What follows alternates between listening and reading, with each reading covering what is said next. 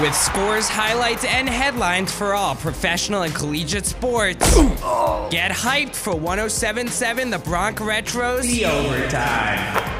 Welcome to The Overtime. I'm Jordan Hirsh on 107.7 The Bronx Retro, WRRC2, a 2024 nominee for an Intercollegiate Broadcasting Systems Media Award for Best Online Streaming College Radio Station in the country, and a winner of a 2022 and 2023 IBS Media Award for Best Sports Update. In the NBA, the Sixers took down the Bulls 110-97. This game was not as close as the score indicates, as Philly led wire to wire and was on top by 31 at one point. In fact, the Sixers held a 25-point lead after the first quarter alone, which is the largest lead for any NBA team through the opening 12 minutes this season. As for the rest of the game, it was another Joel Embiid masterclass. The reigning MVP notched his 7th career triple-double, exploding for 31 points, 15 boards, and 10 assists. And oh yeah, he needed just 3 quarters to do so. It was also the 14th straight game for Embiid with at least 30 points and 10 rebounds, the longest such streak since Kareem Abdul-Jabbar in the 1971-72 season. With the win, Philadelphia improves their record to 23-10. In the NHL, the Rangers were crushed by the Hurricanes 6-1 in a battle of the top 2 teams in the Metro Division. It did not take long for Carolina to light the lamp as Jack Drury put one past Igor Shesterkin just a minute and 49 seconds in to open the scoring. Now Carolina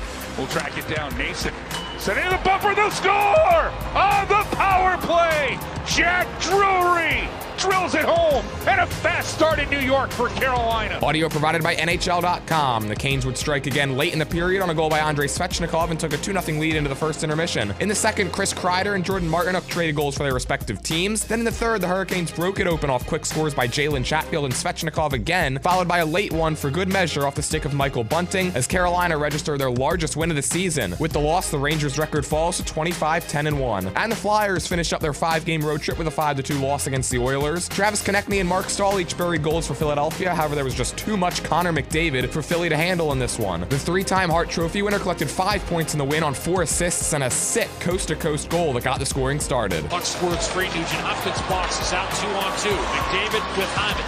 Looking. McDavid. Hands it low. Shot score! Triple through Carter Hart and Connor McDavid. Gives Edmonton a 1-0 lead with his 14th of the year. Audio again provided by NHL.com. This was the 10th game of McDavid's career that he's collected at least 5 points. With the loss, the Flyers dropped to 19-13-5 on the year. And in the NFL, the Jets waived 4-time Pro Bowl running back Dalvin Cook on Tuesday. Cook, who signed a 1-year, $7 million deal in August, has not seen much playing time this season, as he racked up just 67 carries for 214 yards in 15 games with New York. The decision to waive Cook was reportedly mutual, and he will officially be placed on waivers at 4 p.m. on Wednesday. Thank you for listening to The Overtime. I'm Jordan Hirsh for 107.7 The Bronx Retro, now nominated for 2 2024 IBS Media Awards, including Best Online Streaming College Radio Station and Best Underwriting Announcement for Fidelo's One Pizza in Lawrenceville. And we are officially overtime.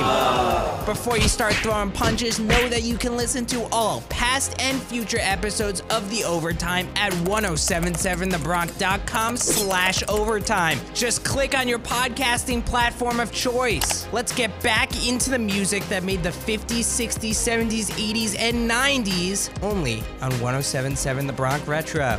But are you a different animal and the same beast?